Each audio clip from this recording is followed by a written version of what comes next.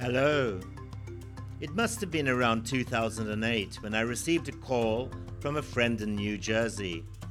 Paul worked for a major US pharma design and marketing company called One World, and he asked me if I could look after one of his colleagues who was passing through Hong Kong on her way to a factory in nearby Guangdong. Businessmen and women were flooding Hong Kong as southern China became the factory of the world. I was used to meeting traveling business people with factories in China, producing anything from cosmetics, toys, iPhones, and even one chap who made drill bits for offshore oil rigs. What I wasn't prepared for was Erica Betty McCarthy. Statuesque, blonde and bubbling with New York humor and confidence, Erica bounded up to me at a popular bar in Hong Kong's Soho district. I had my tried and tested questions already prepared. How was the flight? Is the hotel comfortable? Are you enjoying Hong Kong? What do you do for a living? Oh, she replied without batting an eyelid, I design vaginas. It was certainly not the answer I was expecting, and henceforth I named her Vagina Betty. I don't think she was too impressed. What goes in Hong Kong stays in Hong Kong, she warned. Well, Erica McCarthy, I'm about to out you to the world, so here goes. Vagina Betty, welcome to Conversations with Peter Wood. Thank you, Peter, so much. It's an honor to be here. You've interviewed many important people, so. And you are definitely the most important. Oh, okay. Now, look, I'm going to call you by your real name, Erica. Vagina Betty, as poetic as it is a bit of a mouthful, if you'll excuse the expression. So, Erica, please tell us, what's it all about? I mean, designing vaginas is definitely up there with some of the more obtuse products coming out of China. I mean, these are not sex toys, are they? You're right. Yeah, they're not sex toys. There is a reason maybe that we went to China for them, but I'll get into that later. So let me just tell you what these vaginas are for. They're actually surgical simulators or healthcare training models. So one example I like to make is a CPR mannequin, because most people can picture that, right? And the idea being that you can read about how to give CPR in a textbook, but maybe, you want to give it a shot before someone's actually dying in front of you, and it's the same with surgery.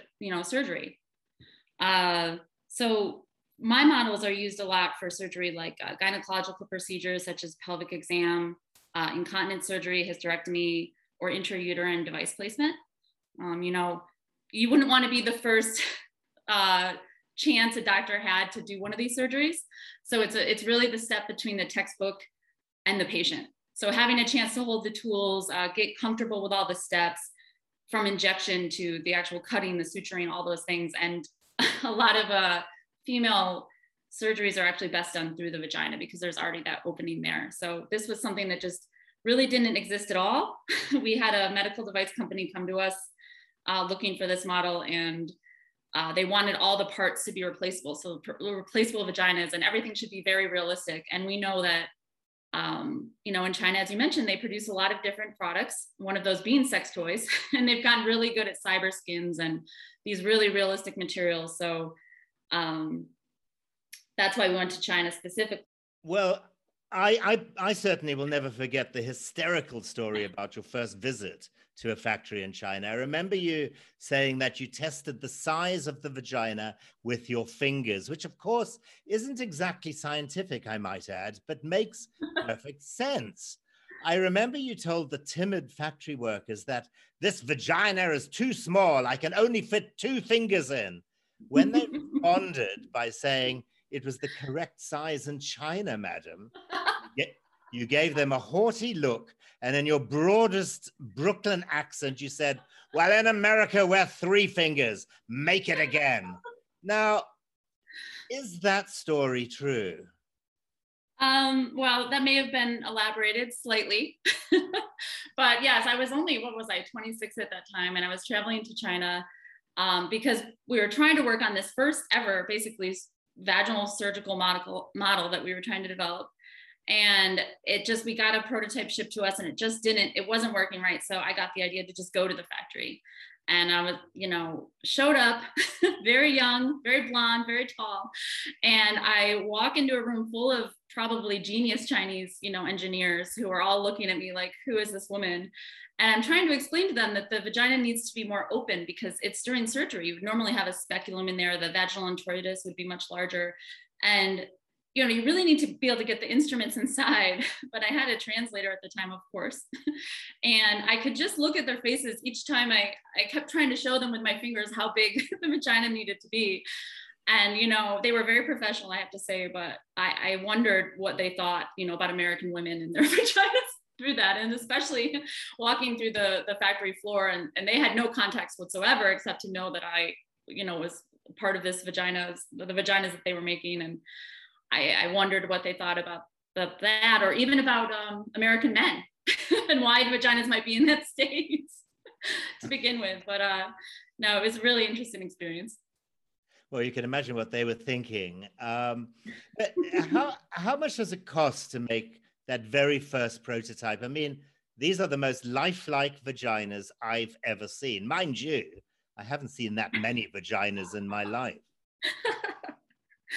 Well, it's interesting that you say that. So, the very first model or prototype that you're going to develop, I mean, we need to do a lot of scientific research. We base a lot of this on average female anatomy and things like that. And a lot of sculpture goes into it, a lot of engineering to get the parts to fit, because it's not just the outer vulva, like you might picture in a sex toy. It's the pelvis and all the interior parts, the pelvic floor muscles, the ligaments, bladder, uterus, ovaries, all those things. So when you're just coming up with a prototype to basically test that, the proof of concept that this is going to work and that this feels close enough to the real deal, to continue, there's a lot of work that goes into that. So I would say about $20,000, $30,000 just to get, that first prototype out and all the work that goes into it. Well, that's definitely not a sex toy. I mean, maybe this is a silly question, but what research do you do to produce the perfect American vagina? I say American because I assume it's, I don't know, is it a different size to other vaginas? I know the mannequins and Macy's are designed from living supermodels, like Christy Turlington had her own model, et cetera, et cetera. Is it the same with you? Dare I hazard a guess? Whose vagina is yours modeled on? Well, we have many, many. But I think you'd be surprised to know that it's definitely not the perfect vagina that we're designing. It's actually quite the opposite. A lot of these vaginas need attention. They need repair. They've been through some trauma, such as, childbirth or something else where they need corrective surgery. Prolapse is a big issue where the vagina can actually go inside out, bladder as well. So lifting some of those organs up is a lot of the times what they're trying to do as they go, as they're practicing the surgery. So it's not in great condition. Having said that, the measurements are definitely based on, databases of human anatomy scans, even going back to Gray's Anatomy. I mean, there's pretty much average standards, whether it's just the distance of the hips or, the average length of the urethra, length of the vagina.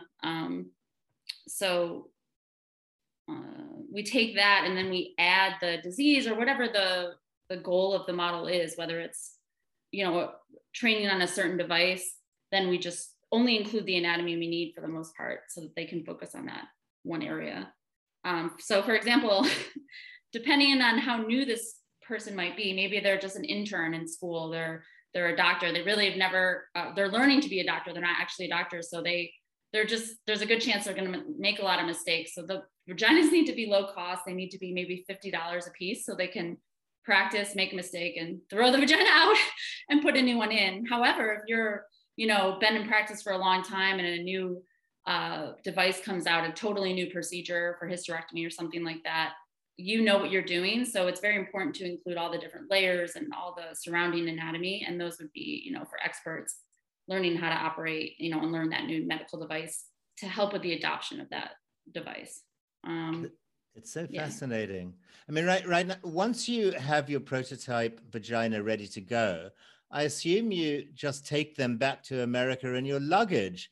I mean, if your suitcase ever burst open on the carousel, it would look like roadkill. I should know. I've seen some of the products. I have had some experiences like that, actually a few. One time I was taking a catheterization model I created to a trade show in Los Angeles. And the design is modular, so you can switch out, it's a pelvis, you know, with legs and everything, but you can switch out the penis and the vagina to practice on either sex. So I was carrying a few of the inserts in my carry-on. And as I'm going through, you know, I'm crossing my fingers, and of course he pulls the bag, and I'm like, here we go. And that's all it is, and everyone else can see it. You know, he's pulling out first the penis, and he kind of just looked at me, and we turned away, and then he pulled up the vagina, and I opened my mouth to explain, and he kind of he stopped me, and he said, "No, ma'am, it's okay. You don't have to explain." And I kind of wished he'd let me, but I you know, I did want to, but I packed up my bag and slid it back. He packed it up and slid it towards me, and you know, I guess maybe that thing's normal in LA. I'm not sure. Maybe it is. But Erica, how did you get into this business? It's officially called anatomical illustration. Am I correct? We call it medical illustration here, so it's pretty close, or biomedical illustration. But that's a good question. You know, I grew up on a dairy farm in upstate New York, and I was always drawing, you know, the animals and the plants, the skulls and the bones and all of that stuff, but not in a creative or cartoonish way or anything. I was more into realism and capturing all the exact details. And I remember my grandfather, when I was kind of you know, maybe I was 10 years old, he read this article about a medical illustrator who drew body parts for medical textbooks.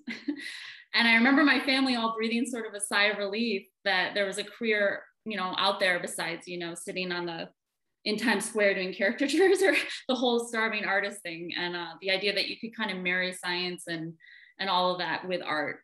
And science was definitely one of my favorite subjects, so it was kind of a natural fit. And funnily enough, my father was a farmer and a cow breeder.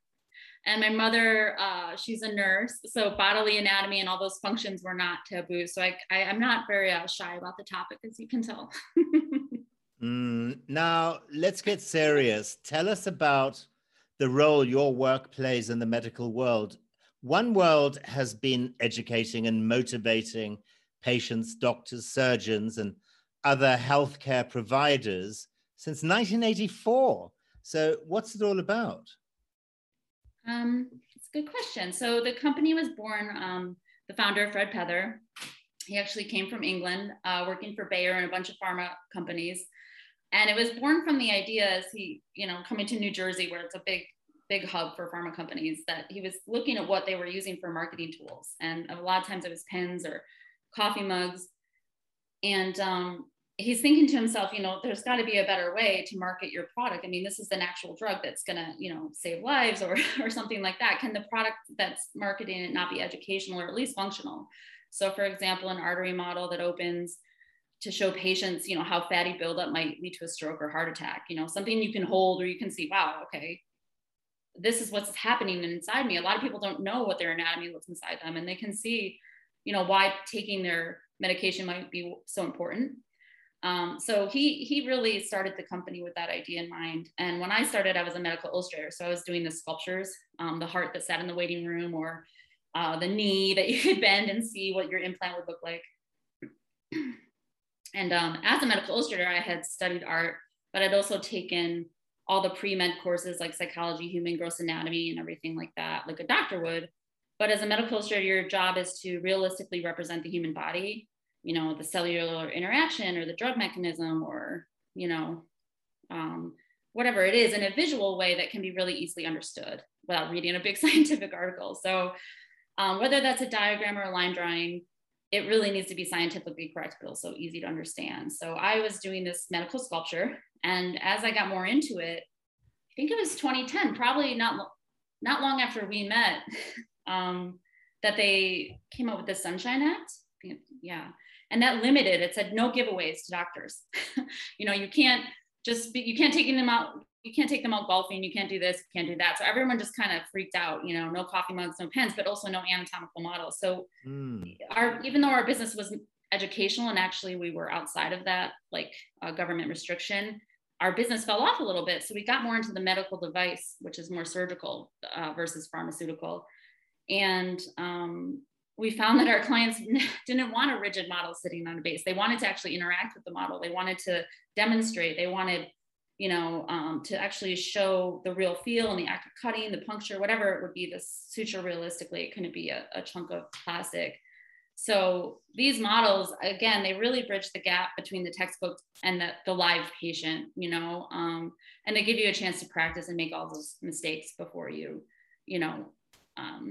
go to the real thing. Absolutely. Earlier, you told me the cost of the first prototype, but since then, your designs have become much more complicated. So what's the cost of one vagina these days? What are they made of, for example? So to make the parts, we first design something, in a digital space. We 3D print what's called the mold master, and then we, make a mold around that, and then we cast it in silicone for the most part, to make a prototype or a proof of concept piece. We do a ton of testing. We test different material densities, durometers. We get the most realistic feel possible, and then after that, once it's verified and we're into full production mold, I would say the average cost is about $500. Now our vaginal ultrasound simulator, now that's a full woman with a modular pregnancy belly, everything. She can basically do any ultrasound on her. You can do a transesophageal echocardiogram, in her heart. You can go transvaginally and image the fetus, and she's in the thousands. And I do have a funny story about that, actually. So in the US, again, how do you bridge that gap between or anywhere in the world, between the textbook and the patient? And some of students, while they're practicing, they actually practice on each other, or have had to practice on each other. And there was a recent case in Southern Florida where the university actually got sued because the students were told they had to practice vaginal ultrasound on each other. And vaginal ultrasound involves a probe that's introduced intravaginally. So imagine arriving to school one day and being told you need to penetrate your classmate. Needless to say, the course was shut down for a little bit. And our simulator sold very well because it gave them a chance to practice on a mannequin before, a patient, and not have to practice on their classmates. What an amazing story. I couldn't imagine going into class one day and being told, well, take your clothes off. Exactly. The One World website describes a wearable vagina. What on earth is a wearable vagina? It sounds like something Lady Gaga would wear at the Met Gala red carpet. Well, it's exactly what it sounds like. Pretty much, they're elastic pants with a vagina built in, and the purpose of them is for episiotomy training. And a lot of people hear episiotomy and they kind of freak out because it used to be a routine procedure for a long time. It's like, you went in to have a baby, they put you out and they cut you open and they took out the baby. And they found out later, and we all know now that that's not the best way to do it. And even, if you are experiencing vaginal tearing during childbirth, it's better to let the natural tear happen because it heals better. But there was a long time that episiotomy was done and it wasn't needed. And now we're in a phase where it's really kind of a bad word almost, but it's still necessary. There's in any sort of emergency situation where there's fetal distress or shoulder dystocia or anything where basically the baby needs to come out, or the mother or the baby or both will die. So it's absolutely critical to both of them that the episiotomy is performed to get the baby out, to get the baby treatment, but it should be performed well, right? So, but right now, and I've learned from actually talking to midwives and OB/GYN residents, they have almost no chance to practice it. So they have to be literally in the situation where it's occurring, where they're, watching it, and they learn on the person that first time. And I've heard story after story that that's how it's done. And, there's statistics out there that 800 women a day die of childbirth unnecessarily. And one of the reasons could be that bleeding or all these different things. I compare this one, I think, to like a tracheostomy, right? You don't want a tracheostomy, but if you're choking and it's the only way to save your life, you need one. You don't want a hole in the throat, but you need one. and you hope whoever's doing it knows what they're doing, kind of thing. So we partnered with a world-renowned hospital in Tel Aviv, Israel, the Sheba Center, and developed these pants. And they work with existing birthing mannequins, which is also a thing. You can practice childbirth on a mannequin, and some of the babies cry and they bleed and all that stuff. But yeah, our pants allow you to do all the steps that you would do. And that's half of it, you know. I mean, how realistic does a trainer need to be? It doesn't always need to be super realistic, but it gives you the chance to practice all the steps: crowning, injection of anesthesia, delivery, you know, the cutting and suturing of the material. I mean, it's an emergency procedure and everyone's already stressed. So if it's done wrong, there can be really bad effects. So it's just better that you've at least practiced the situation before, you know, you're with a patient. I think it helps a lot. The first prototype I ever saw looked a bit like a corpse, a female torso cut at the waist and along the legs, but the rest of it was quite literally a Brazilian waxed vagina and a small butthole. Extremely lifelike, but things have actually developed since then owing to technology and 3D simulators. So how do you use 3D? Well, to go back to the corpse idea, okay. we still only include the anatomy we need. You know, if we don't need the belly button, we don't put that in. But yes, it is a bit shocking to just look at a standalone vagina or a pelvis. But yeah, there's definitely been huge advancements. I would say both in the materials that we use and also the technologies. So for example, the MIA model, which is the first ever model for vaginal hysterectomy training, which was developed by Dr. Doug Miyazaki, who's been in the business forever. And he basically noticed that, you know, I hope he's not going to be mad at me for saying that he's old, but you know, he was noticing that vaginal hysterectomy is what he learned when he was young. He got a chance to practice on a bunch of patients, or, you know, cadavers and things like that before the patients. And, you know, as time went on, you know, there's been surgical advances. So there's laparoscopic surgery, there's robotic surgery, and all of those things were kind of the hip and up and coming thing. So recent interns, OBGYN interns, they learned laparoscopic. They learned, you know, going through the belly and inflating, you know, going in through 4 holes in the stomach, or robotic surgery. And they found out that just using the vagina to access the cervix and the uterus it's a hole that's already there. It was much less traumatic. And insurance companies actually stopped covering some of those, like, more, I guess, trendy, advanced technological surgeries. But unfortunately, young surgeons had never even had a chance to try the vaginal hysterectomy. So there's a huge gap in care. So he developed this model, and it's very lifelike. You know, the bladder can leak, urine can come out. There's the uterine tubes, or the vessels can bleed. So you really get that real-time feedback, which is kind of cool from a material standpoint. Technologically, we work with virtual reality in some of our models, and there's actually, think of, okay, you're going to the gynecologist, if you can imagine it, and you're getting an exam. Well, the person that's practicing this exam on the simulator has sensors on their fingers, and they can actually, you know, they go in and they can be told to palpate different things through the vaginal wall, do different things. And the simulator actually tracks what they're doing, shows them what it looks like inside, so they can see what they're actually coming up against, what they can feel, shows the anatomy, and gives them feedback, because it's almost like a video game that can score them as well. So there's just incredible things that have been done in just the past 10 years, I would say. Absolutely incredible. I mean, you can see why America is so far advanced in the medical world. But look, Erica, we're almost out of time. So can you tell us what you're working on right now? Yes. As long as it's okay, it doesn't have to do with vaginas. Is that all right?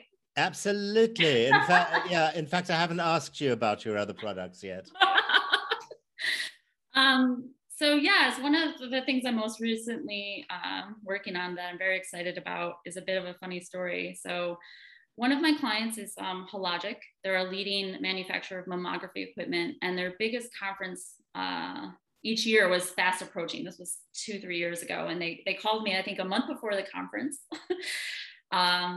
American College of Radiology, something in Chicago, and they said they had a situation. They had a new ergonomic mammography paddle that had recently been approved by the FDA that they wanted to show off in their booth.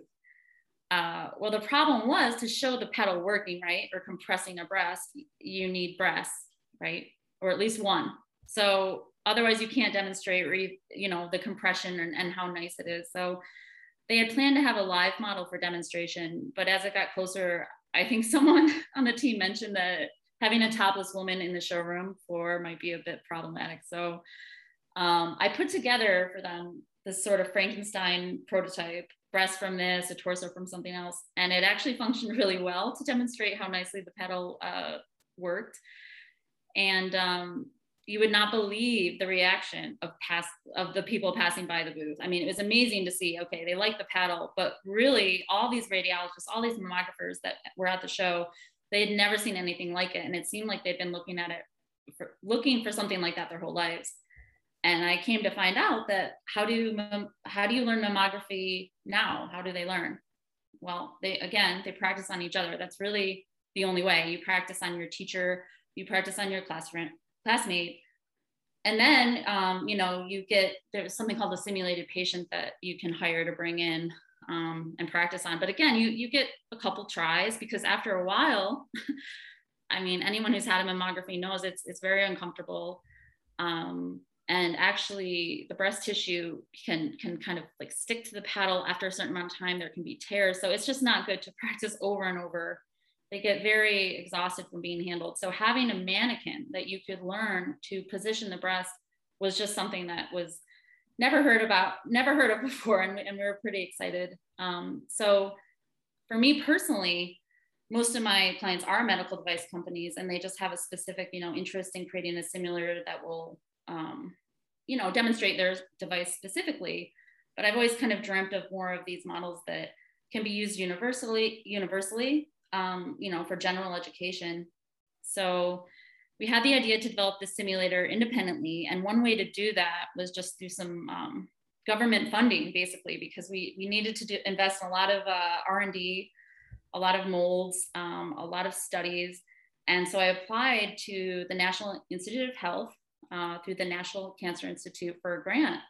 And through that application, I had to submit a bunch of statistics on cancer deaths. And through my research, I found out that 20% of cancer can be missed at screenings. And if they look at those cancers that are missed, because you have your yearly screening after age 40, they're missed because of, most of them, a large majority are missed because the position of the breast is not correct.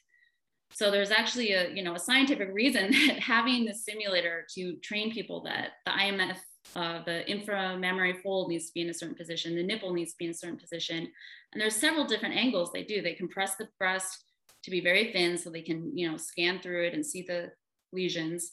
But if it's not in the right position, if you don't have all the tissue on the paddle, if your patient's arm is slightly off, all these different things, a tumor can be missed. So the American College of Radiology has actually tried to address this issue in a bunch of different ways. And so far, nothing has really worked.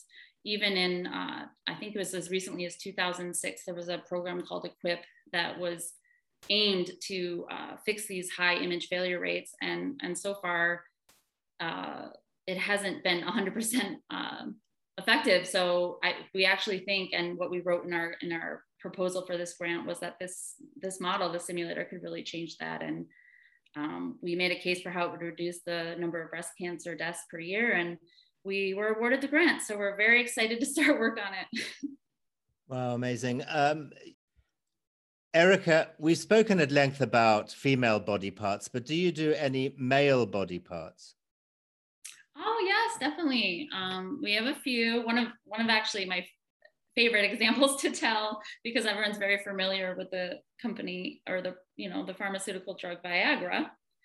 And that's an interesting story because it really tells how some of these models can not only just teach professionals, but also bridge the gap or help in conversation or communication between doctors and patients. So imagine you're going in to, you finally have the guts to walk into the doctors and tell them that you have a problem. getting an erection and you are, prescribed Viagra. Okay, so that's already difficult enough. You go home, you try it out, and then you have your follow-up appointment. And the issue here is that the doctor has to ask you, okay, how's it working? And, Viagra's, it's a great drug, but it doesn't always work 100%. So it could be the case that it's not completely working and your erection is not full, but then they have to, the doctor might have to ask you, how is it working? How much is it working? And then it gets really, really awkward. So we actually developed this model, and it's a scientific model based on an actual scale of penile hardness. And there's a durometer of the penis that's achieved depending on the amount of blood that reaches it. And we basically built 4 penises or shapes of penises next to each other so that during this conversation, the patient could point to one and kind of say, this is where I'm at. I'm at a 2, or I'm at a 4, or I'm at a 1. And it sounds silly, but it's such a great tool for communication and, aiding in sexual health. And that's a really big part of what we do, and something I'm pretty proud of. Oh, fantastic. I mean, that's going to be really handy for many middle-aged men around the world. Yes. Now, if a person or organization or hospital authority wants to find out more about your products, what can they do? Where do they go? So the company is called One World. And we're a design and manufacturing group. So our website is actually One World, one word, ONEWORLD, and then DMG for design and manufacturing group.com. And you can go to our website. There's contact info there. You can check out some of our products. You can learn about the MammoVest for mammography, and I'm sure there's some vaginas there as well. Look, very quickly, I mean, who are you actually selling to? Because could a hospital in Southeast Asia, for example, call you up and say, look, we've seen your product, we want to buy some, or does it not work that way? Actually, very recently, due to some of the PZO pants and the MammoVest that I mentioned, it does work that way. And we have hospitals in Asia now that have the MammoVest that are using it. In Singapore, in Australia, all around. So you can go right to the website and order those specific products. For a lot of the medical device things we do, it's still custom, but I hope to expand our products that are available worldwide, that you can just order online and have, in the next couple of weeks. So pretty excited. Incredible. Erica, Vagina Betty, it has truly been an eye-opener and quite fascinating and wonderful to hear your voice again. Keep up the good work, and thank you for joining me on Conversations with Peter Wood. Thank you, Peter. Bye. Bye. Well, that's about it for now, but before you go, may I remind you that you can buy my book, Mud Between Your Toes, on Amazon and Kindle.